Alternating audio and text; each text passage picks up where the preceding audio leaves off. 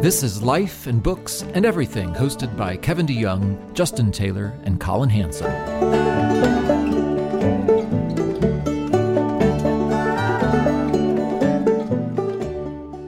Welcome to this new podcast, and it may be the first of many, or maybe the first and the last, but we are here. I am Kevin DeYoung, and I'm with my good friends, and actually good friends, not just I met this person on an email one time, and now they're good friends, but actually good friends, laugh a lot, talk a lot. Colin Hanson and Justin Taylor.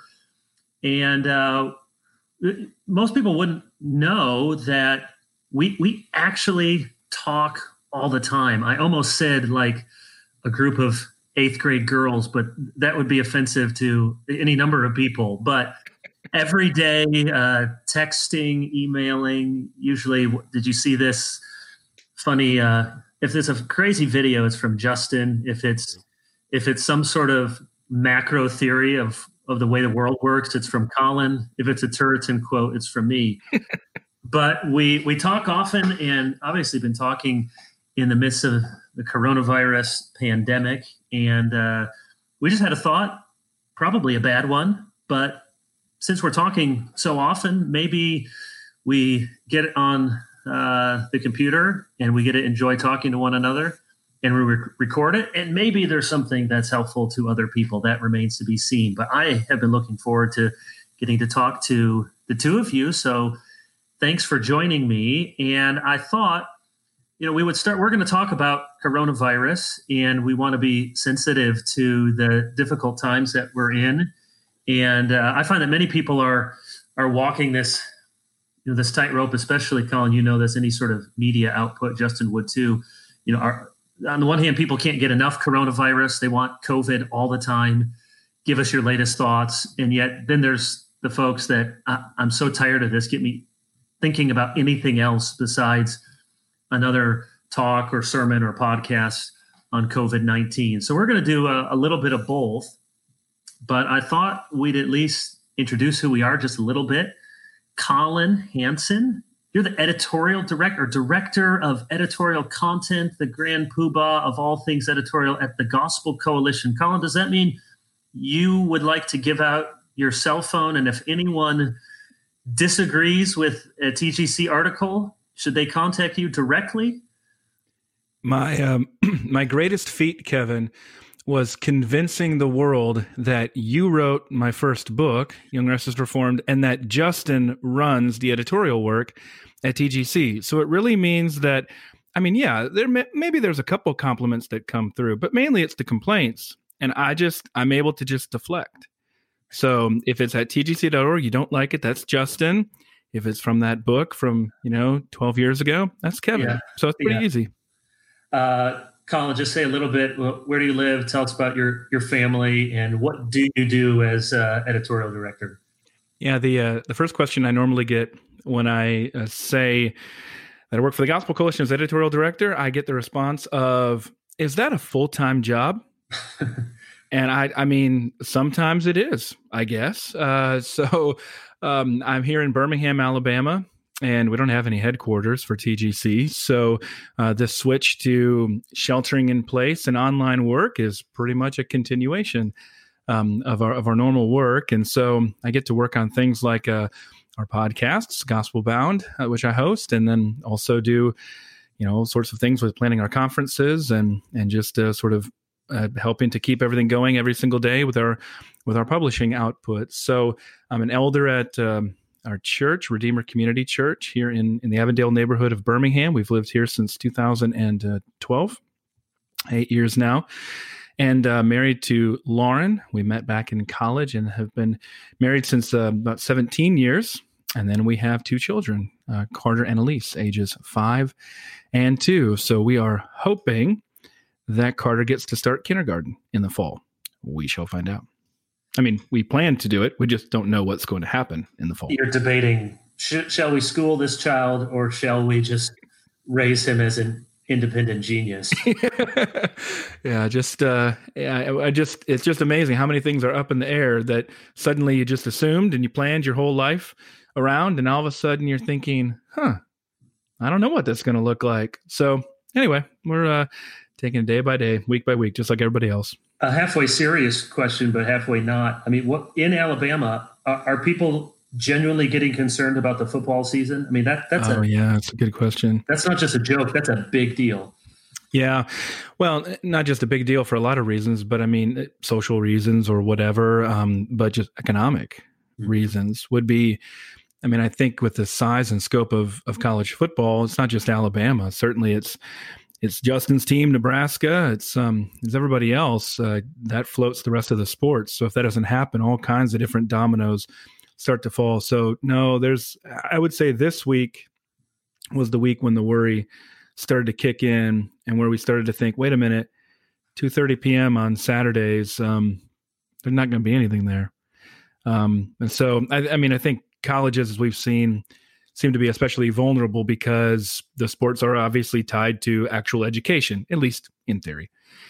And if you don't have people on campus, I don't know how you do football separately from that. But it just makes me think, how are Christian colleges? I don't know how a lot of private schools or other schools are going to make it if they don't have anybody showing up in the fall. So a lot of questions, no answers, but yes, very serious. I actually had a good friend of mine who is close to the situation, reached out to me wondering, what do you think is going to happen? And I knew that was probably pretty bad when he was reaching out to me wondering. I thought, man, even the people who are in the middle of this stuff, they don't know. They just don't know. I've never seen something like that before. We're going to come back to all that in just a minute. Justin, you wrote the ESV, or you what do you do at Crossway? I just wrote the Old Testament part. That's the Old Testament. Well, that's most of it. That's true. JEP or D, who knows? Yeah. The J, obviously. Yeah, that's true. The J is for Jehovah. It's for Justin. I'm at Crossway. Been there 14 years, and my current role is Executive Vice President of Book Publishing and Book Publisher. So Crossway actually started as a gospel tract company almost 80 years ago, founded by Lane Dennis's father with his mother in an apartment in Minneapolis, and added on the book side of things in the late 70s, and then added the ESV in 2001. So the book publishing side is what I oversee, and Dane Ortland oversees the Bible publishing side of the company. And Justin, you have a wife. How many kids? I have 5 kids. One wife. One wife. Very good. And you moved from Chicago. You still work at Crossway, but Wheaton, Chicago, Downers Grove Metroplex, and you moved to Sioux City. And the three of us all of us know Sioux City in different ways, and we have great esteem. Any city that can boast of a monument to the only man who died on the Lewis and Clark expedition is a very fine city. But Sergeant Floyd survived everything else except Sioux City. Not to mention the airport code. Don't the forget airport the airport code. Yes, I flew out of Sucks many times. I saw a sign yesterday that said "roofing sucks." It was like company, and I was like, oh. So, Justin, why did you move to Sioux City, and how's it been? I mean, it's not the move that you typically see, 40-somethings making from Chicago to Sioux City. Yeah, we were really attracted to kind of the art museums and the sports first teams out of Sioux City. Are there still the Explorers? I think they still exist. Yeah. Oh, there's here. Yeah, my wife and I grew up in Sioux City. She actually grew up was born in Lincoln, Nebraska, but moved to Sioux City in elementary school where we met. So I'm a Sioux City native, but we got married right out of college the summer after we graduated and moved up to Minneapolis. We're up there for 7 years, and then down in Chicagoland for 14 years.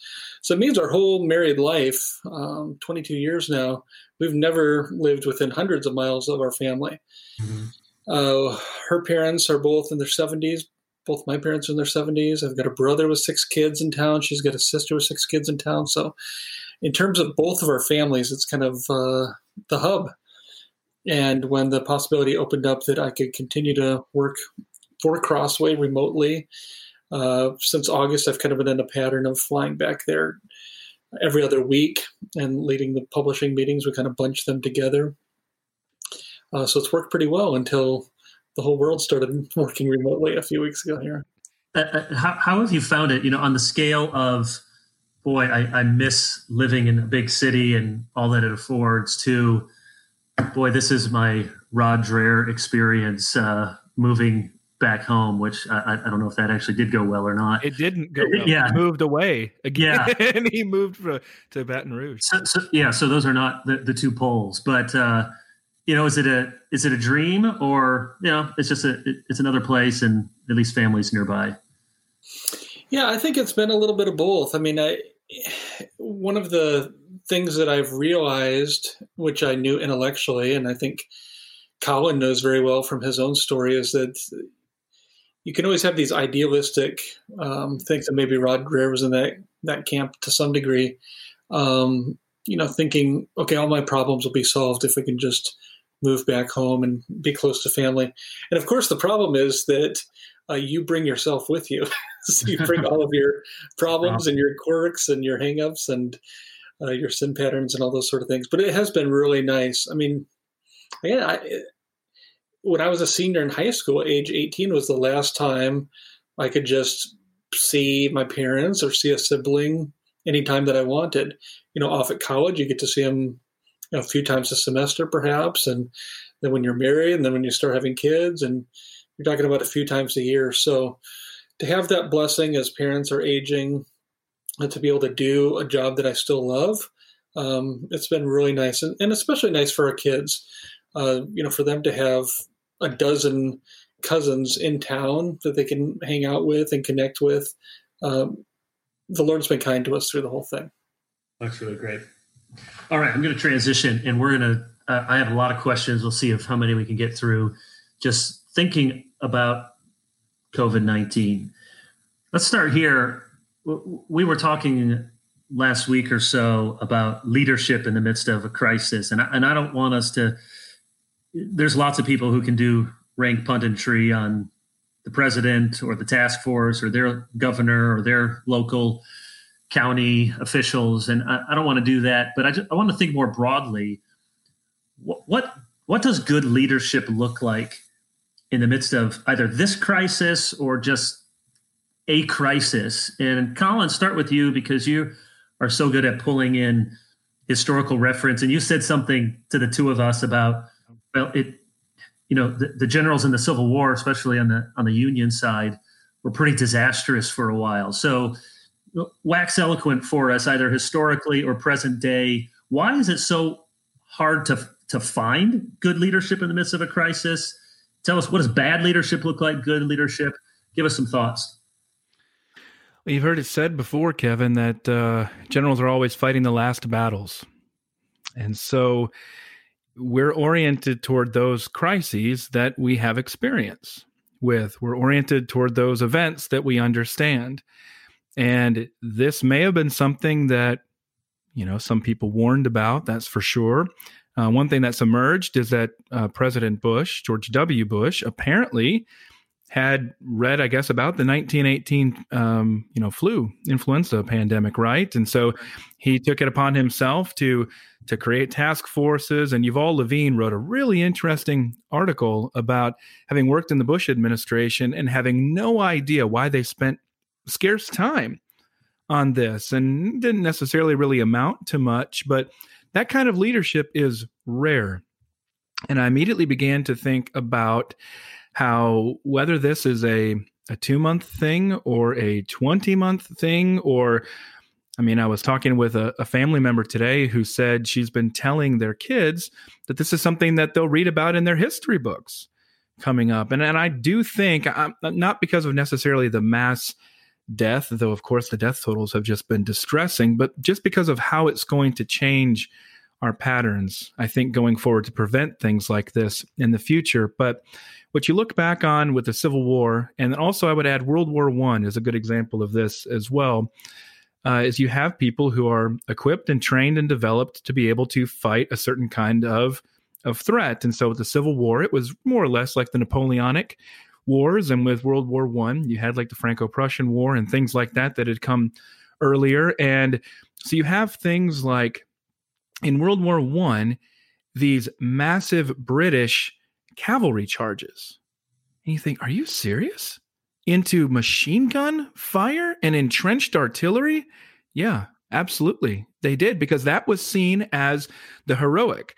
That was seen as, the elan. That was seen as like the epitome of, the esprit de corps of the army. And of course, all of that, you're basically just harvesting the cream of your crop to death immediately before finally a couple years pass and the politicians get thrown out, the generals get thrown out, and you find people who have been able to innovate on a local level. Taking World War I as an example there, you had people develop certain kind of infiltration tactics. You also had people develop obviously defensive tactics, tanks, for the first time. And so those kind of people emerge because they've learned to adapt. And usually they've been the people who have been implementing things at the lower levels.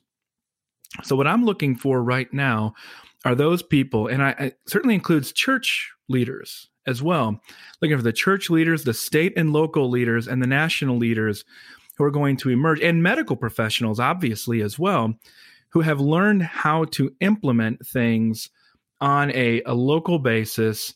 And all of a sudden we're able to see that, and it spreads and it can adapt other places. At the outset of this, we kept hearing so much about ventilators.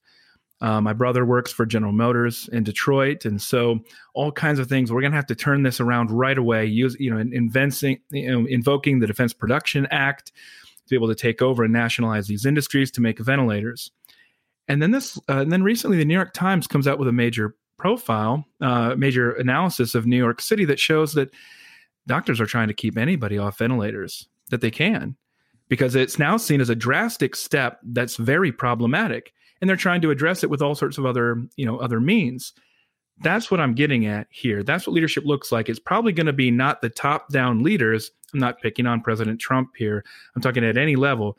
It's going to be solutions that come from, that bubble up, and those people will gain credibility, and they will gain then influence across the country and even also the world.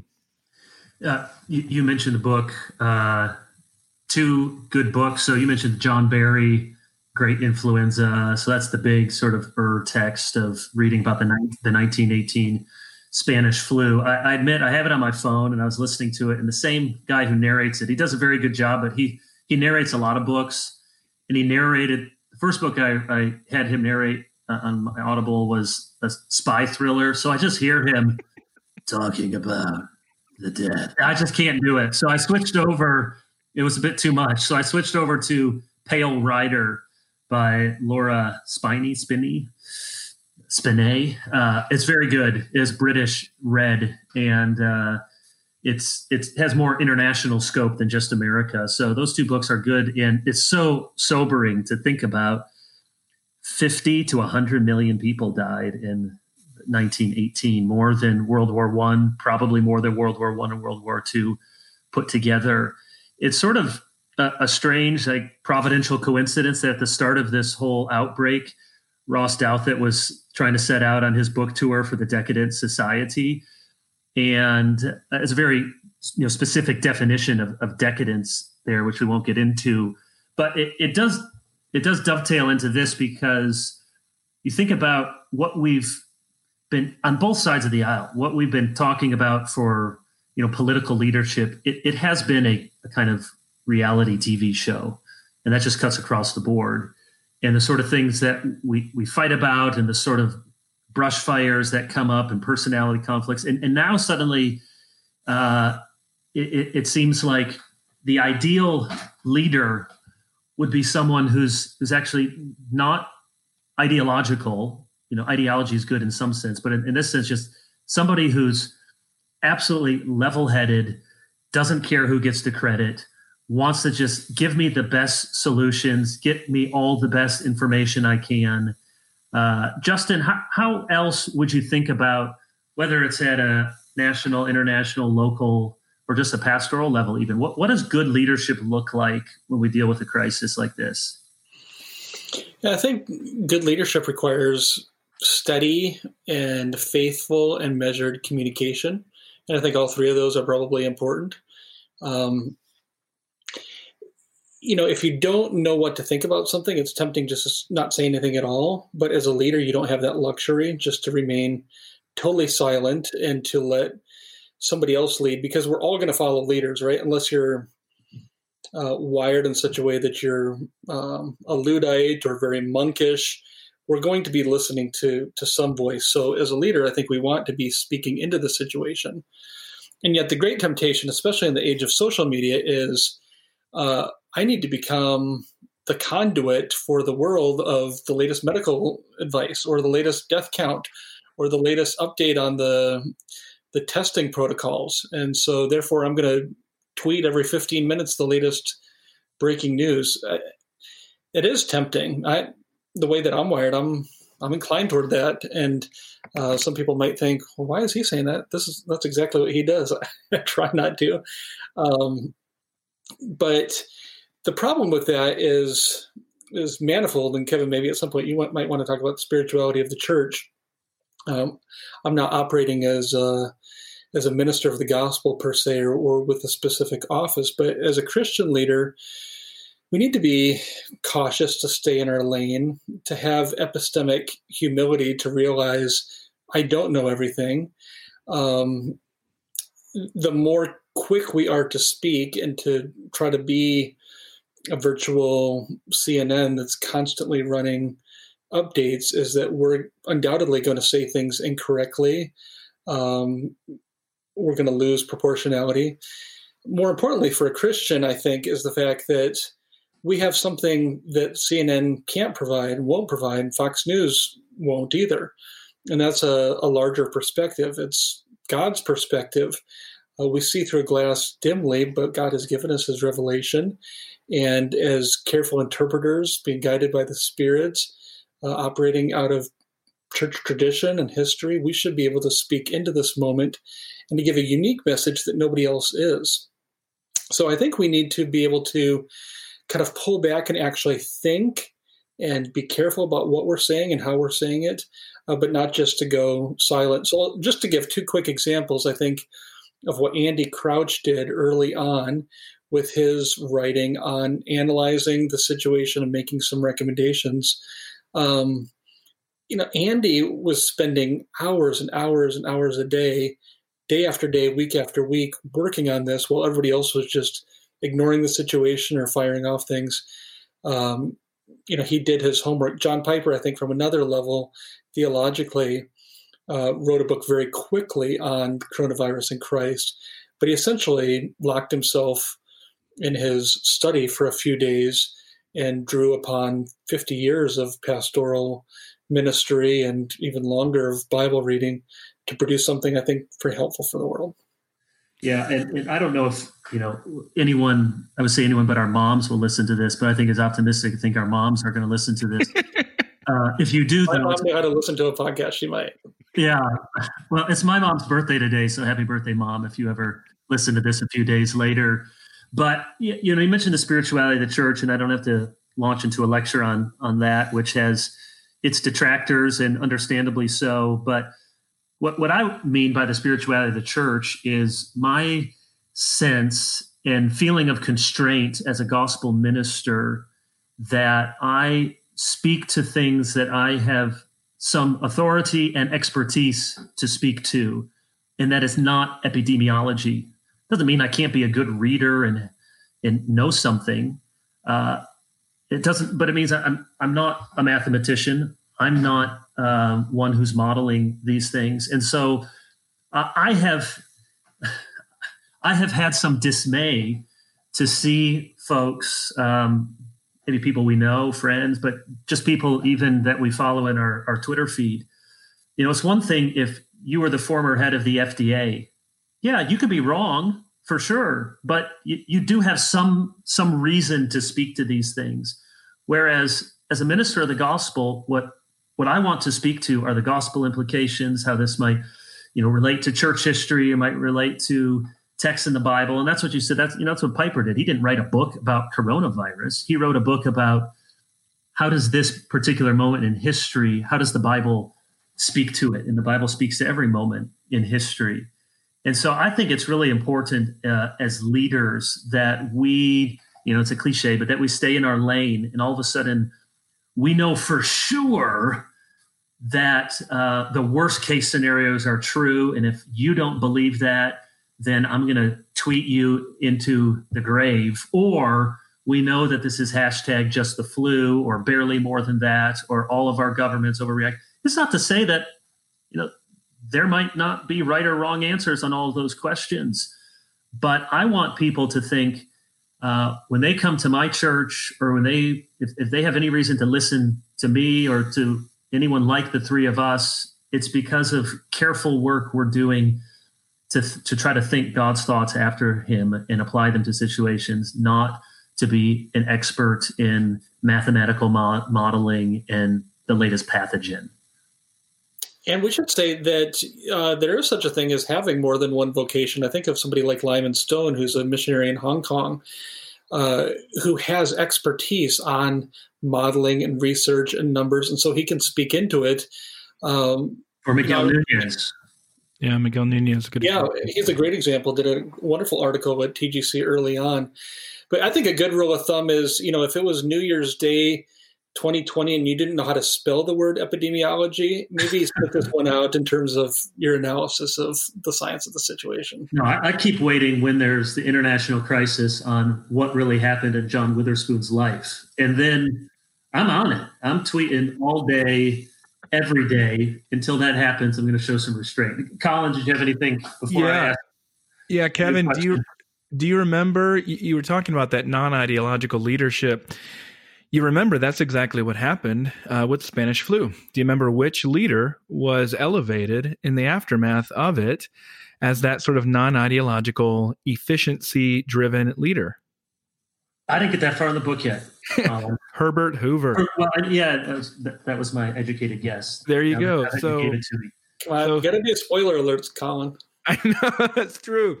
Oh, spoiler alert from almost 100 years ago. So, yeah, kind of like spoiler alert. Trolls movie is about celebrating differences. Okay, guys, I just sorry to ruin it for you. Well, Hoover was, he was the guy who helped lead the U.S. efforts for recovery in Europe, and was amazingly good. Not only with the flu, but obviously with the war. And there is, I think one of the things that we're talking about here is the myth of the transference of expertise. Hoover was very good at that. He was a very bad president.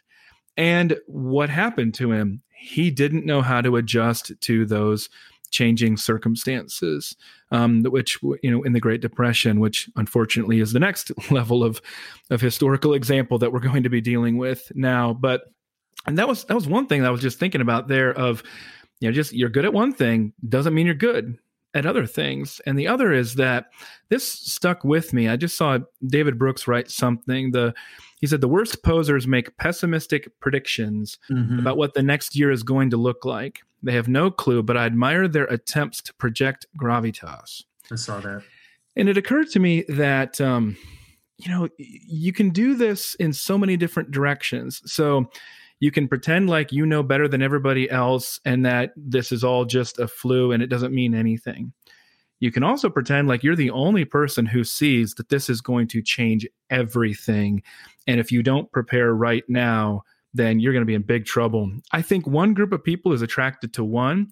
I think kind of the in crowd on Twitter is attracted to, I think, more of what Brooks is warning about here. But this has just been hard. I like to keep up with things. I like to be able to feel like I know what's going on. And I feel like a month later, I still have no clue.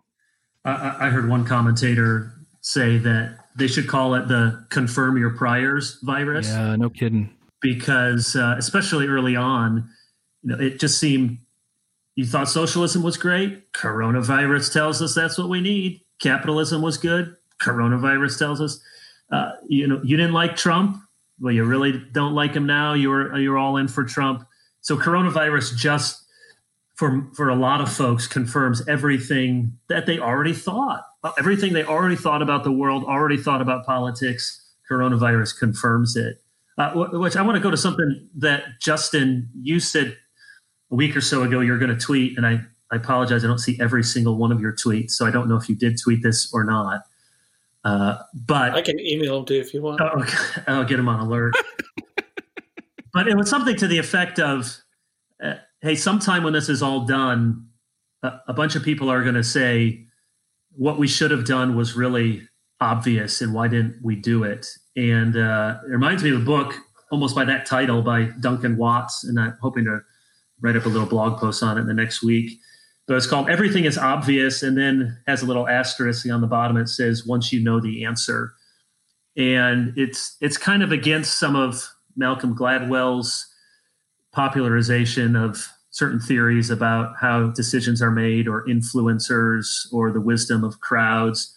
But the basic thesis of the book is there's a whole lot of looking at a situation after the fact and then saying, wow, it was so obvious we should have done X. And he has a lot of examples of the sort of circular argument that says X worked because X contained the characteristics of X. And it doesn't really advance any argument. I remember one example in the book is he was talking about a book review of Harry Potter that said Harry Potter was a runaway bestseller because it had a Cinderella story, and it had 3 friends, and 2 of them were men and 1 was a woman, and it had some of the real world and some of the magic world. And you pretty much just said Harry Potter worked because it was Harry Potter.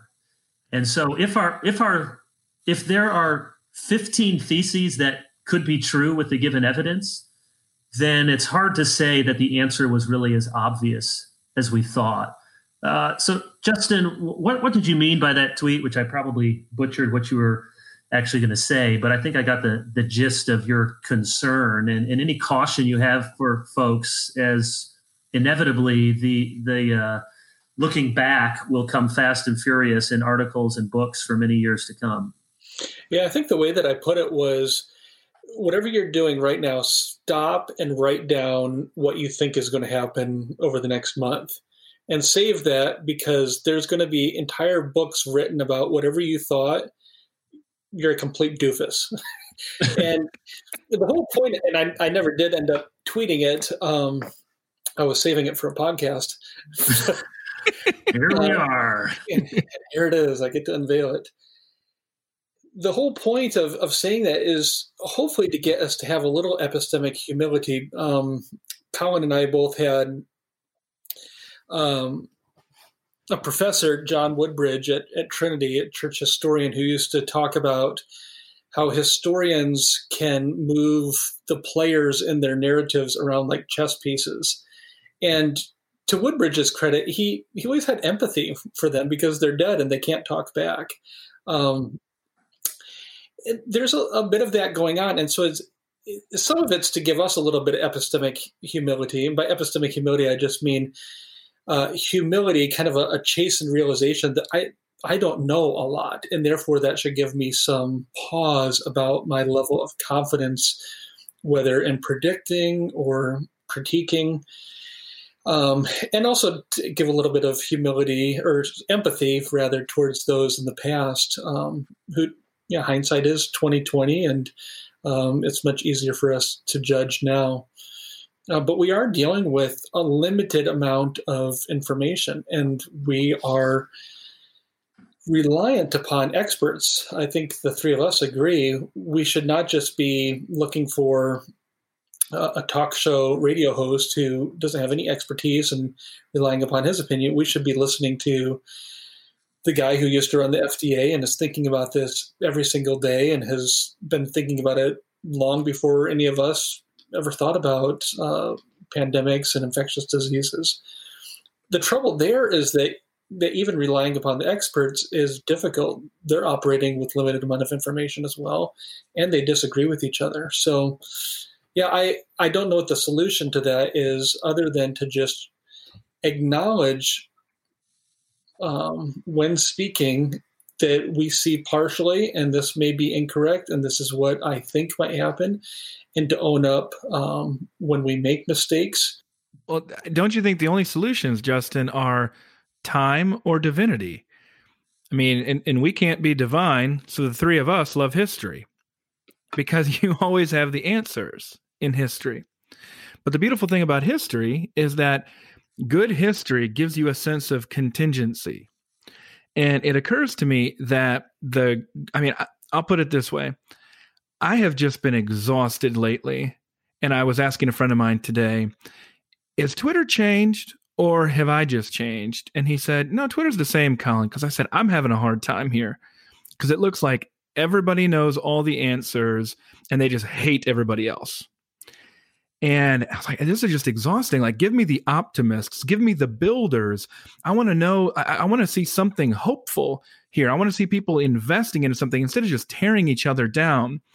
And it occurs to me that any, list of great Western leaders of the 19th and 20th century would certainly include Winston Churchill and Abraham Lincoln.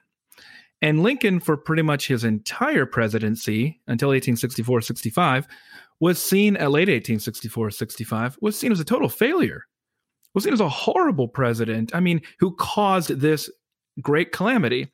Churchill, obviously, through into 1940 when he becomes prime minister, and then it becomes anything but obvious after that when he presides over the greatest military defeat in British history at Dunkirk, which we now, of course, we understand differently. We make movies about. That's not how it was seen at the time. And so the only answer, if you're not God, and we're not God, thanks to God, but then you only have time. That's the only thing that can solve that problem. I don't know that there is another one. So I love that solution, Justin, because now we're living in sort of like real-time history with the way social media works. And we project so much confidence on so little basis. I don't get it. The thing that I was going to say earlier, going right in line with that, Colin, is that this is a great opportunity for us to be self-critical. Kevin was talking earlier about confirming your priors. And for me, it's really easy to say, oh yeah, look at that guy. He's out there doing that. And that guy's doing it from the opposite perspective. But in what ways am I tempted to do that? So I have been on the perspective that this is going to be really bad and going to be really catastrophic, and all the social distancing is necessary.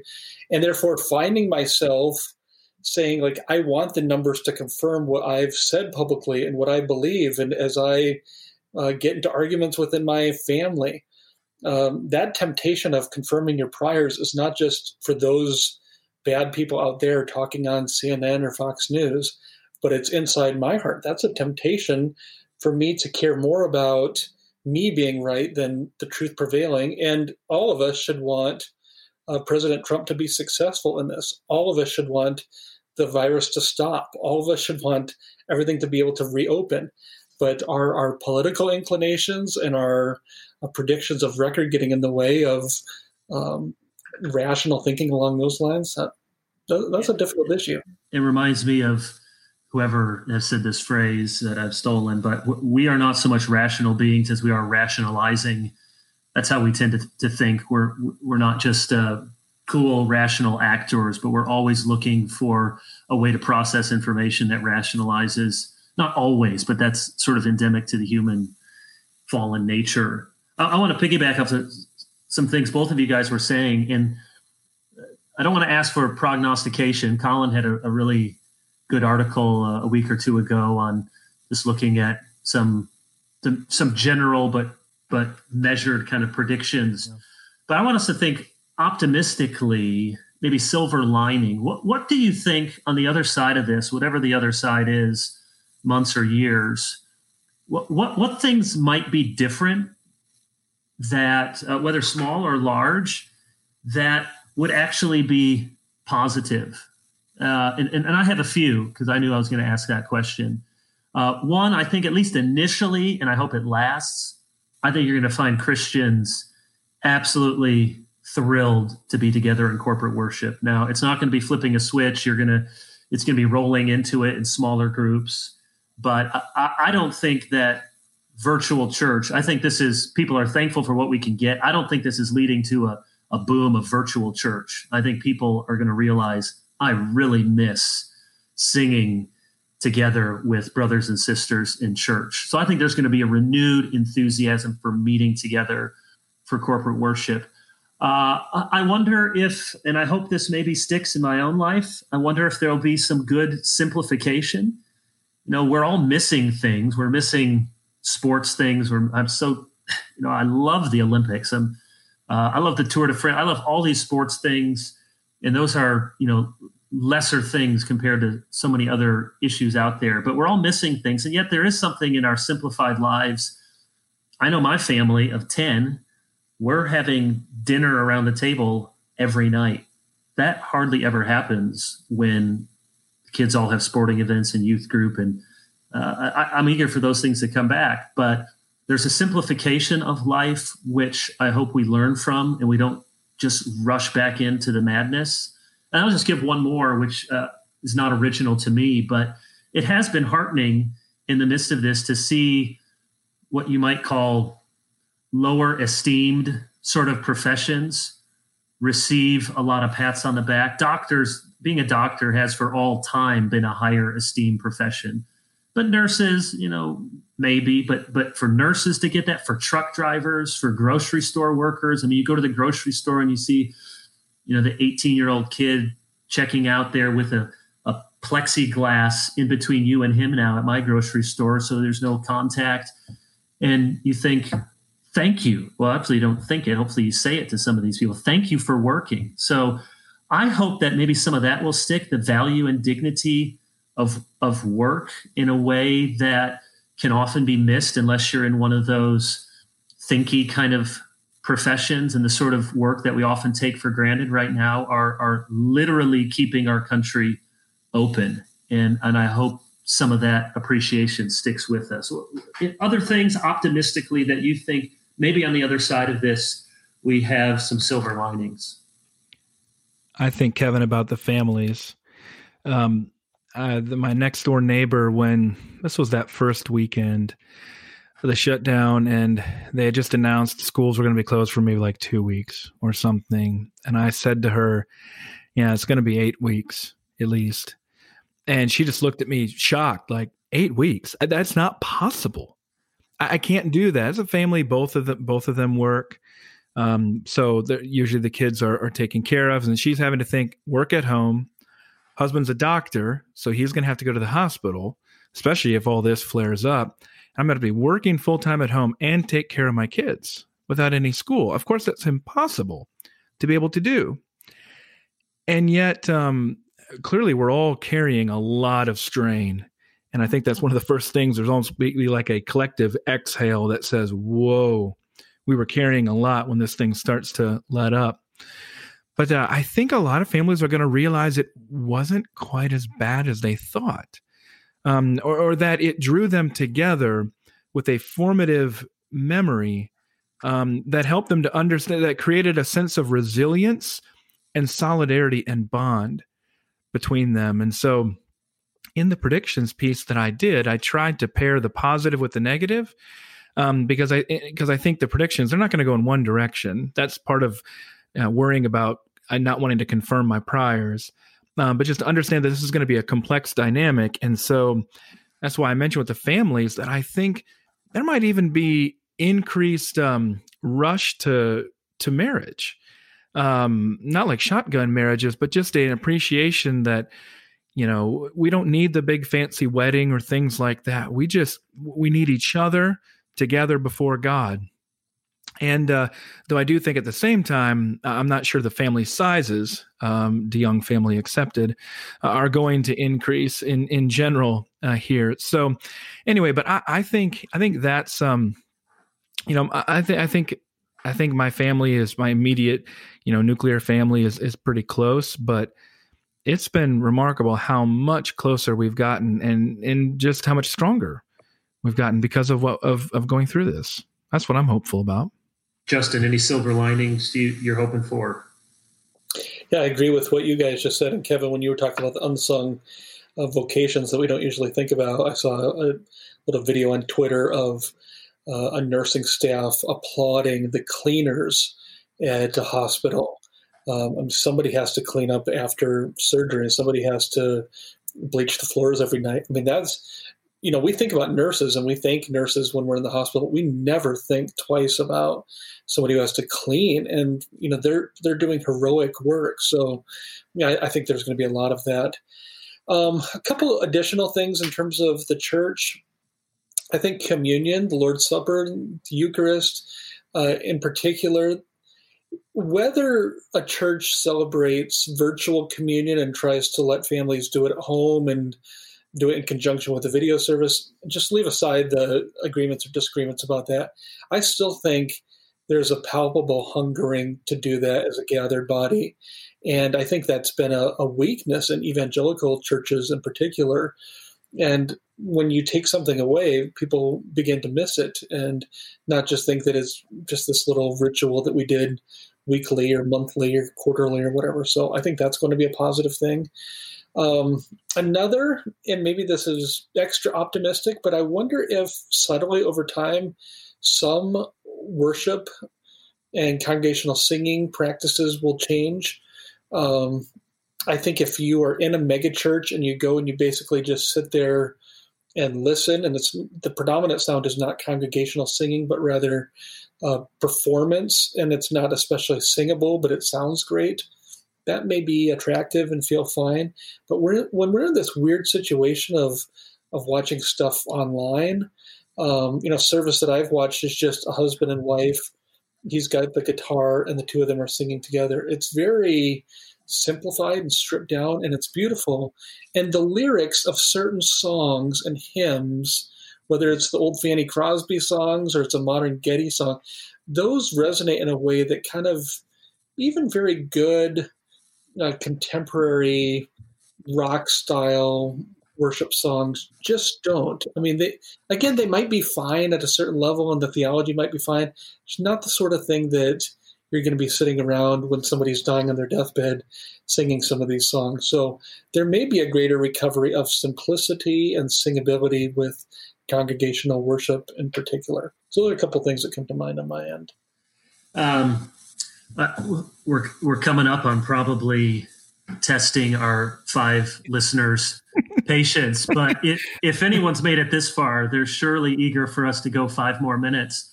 So my last question, which is a great question to end any podcast with you guys, is whether it's related to the virus or not, what are you reading? You could talk about, even if you're not reading it, what are you publishing? But books, and I know right now we can't get books from some places in 2 days like we're used to, although Crossway will probably get it to you lickety split. So any books that you've been reading, I'll give you a few, though. The first one you probably don't want to read right now, but I finished it, right before all this started. We had Phil Ryken giving his Lord of the Ring lectures at RTS Charlotte here about 2 months ago, and they were excellent. If you guys have never heard him, seen him do that, if he ever does it, they're really good. But we had lunch with him, and I just said, give me a fiction book. I don't read a lot of fiction. And he said, there's a guy, David Walton, who's at 10th Pres, and he's won these science fiction awards for writing. So he said his book, The Genius Plague, you won't be able to put down. So I don't read a lot of fiction book, but Phil was right. I read that in just a few days. Now, it's about a plague, so you may not – it's about a mushroom plague that spreads and infects the whole world and almost leads to nuclear holocaust. So it may not be the uplift that you're looking for in this moment, but it was a different kind of book than I usually read in a page turner. What else am I reading? I am just finishing the Marsden biography on Edwards. I read the short version. Can you guys believe I never read the longer version of it? Only because you've told us that before. I know. That was legitimately shocking. Shocking. I know. Isn't that a for shame? I'm trying to think what else is. I'm reading a lot of stuff for my RTS class, which is fun. I'm reading through the Federalist Papers. I've read through some of that before. And a book that maybe would be a separate subject in a subsequent podcast, but came out a couple of years ago, called No Property in Man. And it's about the anti-slavery debates in 1787 for the Constitution. And he's trying to push back a little bit on the dominant narrative of the last 30 years that the Constitution was basically just a capitulation to pro-slavery forces. Now, he says it's a paradoxical document for sure. And it certainly had capitulations. Otherwise, it couldn't have passed and been ratified.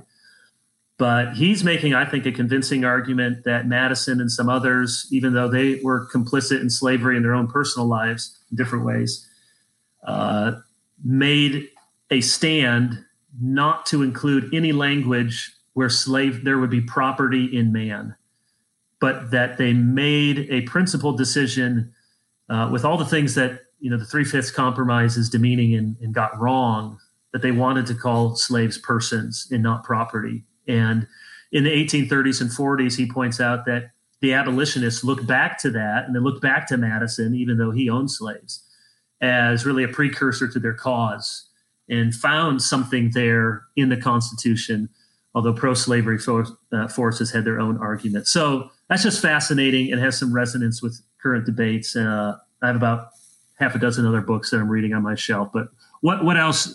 Books. I'd love to talk about books. I just, I'm adding this question, Kevin, to the end of my Gospel Bound interviews. I did that with Eric Larson. So there's one of the books there, Splendid in the Vile, about Winston Churchill. And that was so good. A lot of the people who've responded to me about that podcast have brought up that question in the end. I mean, I'm usually interviewing authors. And so ask the authors what they're reading. Just not a, pretty basic idea right there, but one that pays off. So I think Kevin, I don't know anybody who reads as many books at the same time as you. And also, I remember seeing you coming to visit you once while we were both on the road. And I think you'd brought, I don't know how long this trip was. It was maybe like 3 days or something. I think you packed like 8 books or something for those 3 days. And, but the thing is, you've inspired me. I also love that you weren't using a Kindle on those 8 books either, or audio books. You were hiking them along. So now I've adopted some of your policy. I tend to read at least 4 books at the same time, mainly just because of my moods. I don't know, and especially if I've had a long day of book editing or writing, I'm not usually wanting to jump in on something of the same genre. So I want to keep my options open there. So is this a safe space for me to mention that I'm reading Jane Austen for the first time? Oh, Jane Austen, good for you. So you were close. Uh-huh. You were close. I've never read Sense and Sensibility. I've seen the movie a couple times. Multiple versions. So, but I'm reading Jane Austen, and I said to Lauren, my wife, last night, it takes a lot of concentration for me to read Jane Austen. So this is not a bedtime read that's really easy. Like, I'm having to lock in her sentences, the characters, the social dynamics that just don't come naturally to me. But Austen in Sense and Sensibility has a moment where the kind of lout of the brother who abandons his sisters kind of finds that the sisters could they might be able to make an advantageous marriage. And he says that he was so much interested in the marriage as a way of atoning for his own failure to be able to care for them. And it was almost like he was so eager to do it precisely so that he could cover up for what he had failed to do. And I thought that was a brilliant insight of those human dynamics from Jane Austen. But since this is probably not a safe space and I can't say those things, I will instead say I'll stick more to my script here. And I will say in the last week or so, finished a couple books that were really, really fascinating. One, and I'm a bit of a snob reader. So meaning that if everybody likes something, it makes me a little bit skeptical. You only like indie music. Exactly. I'm the indie music person. I'm an early. You liked Sufjan Stevens until everyone did. Exactly. That is who I am as a reader. And I think I just have to be honest and admit that. I put aside those scruples and I took one of Justin Taylor's recommendations and I read Robert Caro's Working. Research and such a good book. Writing. Oh my gosh, that is a good book. That's really good. Wow. Can I interject one thing? Yes. If you listen to it on Audible, he speaks about this slowly. You can put it on 4 times speed very quickly and it sounds normal. Yeah. Well, Caro is, I mean, I think, we all love history, love writing, love reading. And he inspired me just to know that I don't think it's my life calling. Might be Justin's. I don't know that it's my calling to spend decades of my life writing about one person, but I am really glad for the people who do have that calling. And I'm grateful for that. And so it just kind of inspires me and intimidates me to realize, man, that's not what I'm ever going to do. I don't think I'm going to do that with somebody as he did with Moses, and then also with that's the name, right? Yeah, Robert Moses, and then also with different Moses. Yeah, exactly. I had to clarify there. I was like, I remember my context. The other I was going to quickly mention is one that we've talked about a little bit just personally, which is why I wanted to bring it up, and that is our friend Daniel K. Williams. His book, The Election of the Evangelical, Jimmy Carter, Gerald Ford, and the Presidential Contest of 1976. I don't expect a lot of people are going to read this book, but I do hope I'll be able to do an interview with him about it, because I think that the year 1976 is one of very significant ongoing implications for evangelical identity, as well as for American politics, which are, important perennial topics there. So I'll leave it there, but I like nothing more than talking about books and reading. All right, one more, then I'll give Justin the last word. Back when it seemed like socialism was going to be a big deal until Bernie wiped out and the coronavirus came, I read Heaven on Earth, The Rise, Fall, and Afterlife of Socialism by Joshua Mirovich and Miravchik, how you say it. Yeah, you don't know either way. Say it with confidence and say it loud. That's all you got to do. Mirovchik is really good. It's not he's not in favor of socialism, but it's not a quick flyby. It's a history book. It's a well-researched history book. And it's someone who actually grew up in socialism, parents very committed to it, and has come to see the dangers in it historically. And so people just interested in wanting to know the actual history from the French Revolution down through the present and all its many permutations. It was a very worthwhile book. Justin, you get the last word on some books for us. Yeah, I don't really read books. I just publish them. So a couple of Audible books. What's that? Saying it's not a prerequisite to be a book editor. A couple that I've been listening to on audio or Audible. Eric Larson's book on Churchill and his early years, which has been enjoyable, especially with a nice British narrator. James K.A. Smith, another British narrator, On the Road with Augustine. Really, really insightful. He is even if you disagree with Smith on things here and there, he's a very, very good writer. I sort of wish there was a blue-collar version. It's a little bit of a highbrow book to some degree, but really have been struck by some of the insights in that book. Maybe I'll mention just a few CrossFit books coming down the pipeline. Is it coming down the pike or the pipe? I was just about to correct myself. I think he just combined pike with pipeline, and it kind of worked. I'm the Michael Scott of a line of pike fish. It's coming down. They're digging the pike line right now.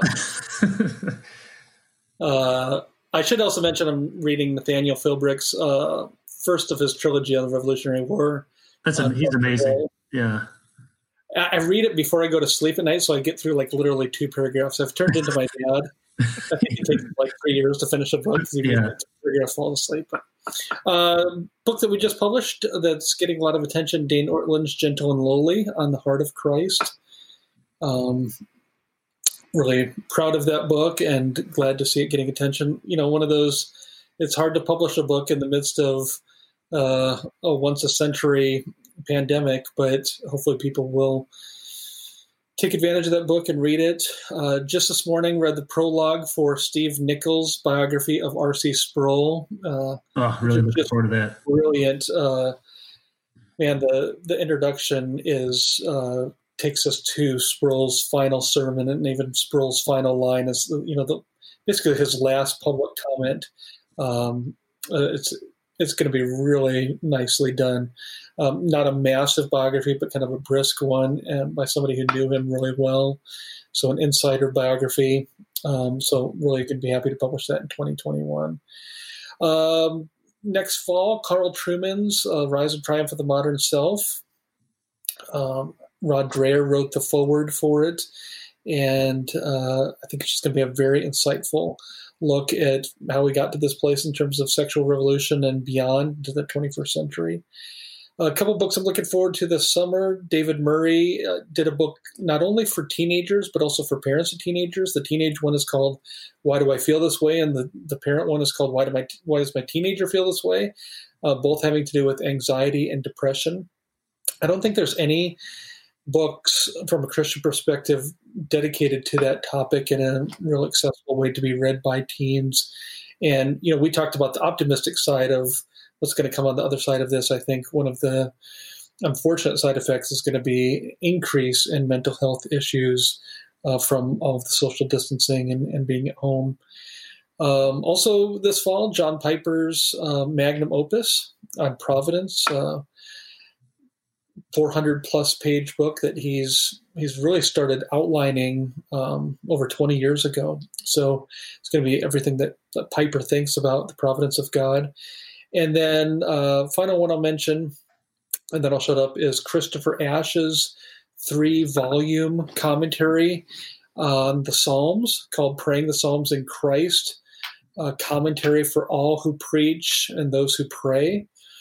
So going through commentary on every psalm, looking at it from a Christocentric perspective, how to interpret it, how to preach, how to pray it, and then probably a 4th volume just on interpretive issues beyond just the actual commentary itself. So that's a few years out, but have been reading a few of those entries as Christopher works on them. So when everybody finishes those books this week, then we'll come back next week, right? We'll come back next week. We have more books. Hey, I didn't give you all the books. I'm saving some for later.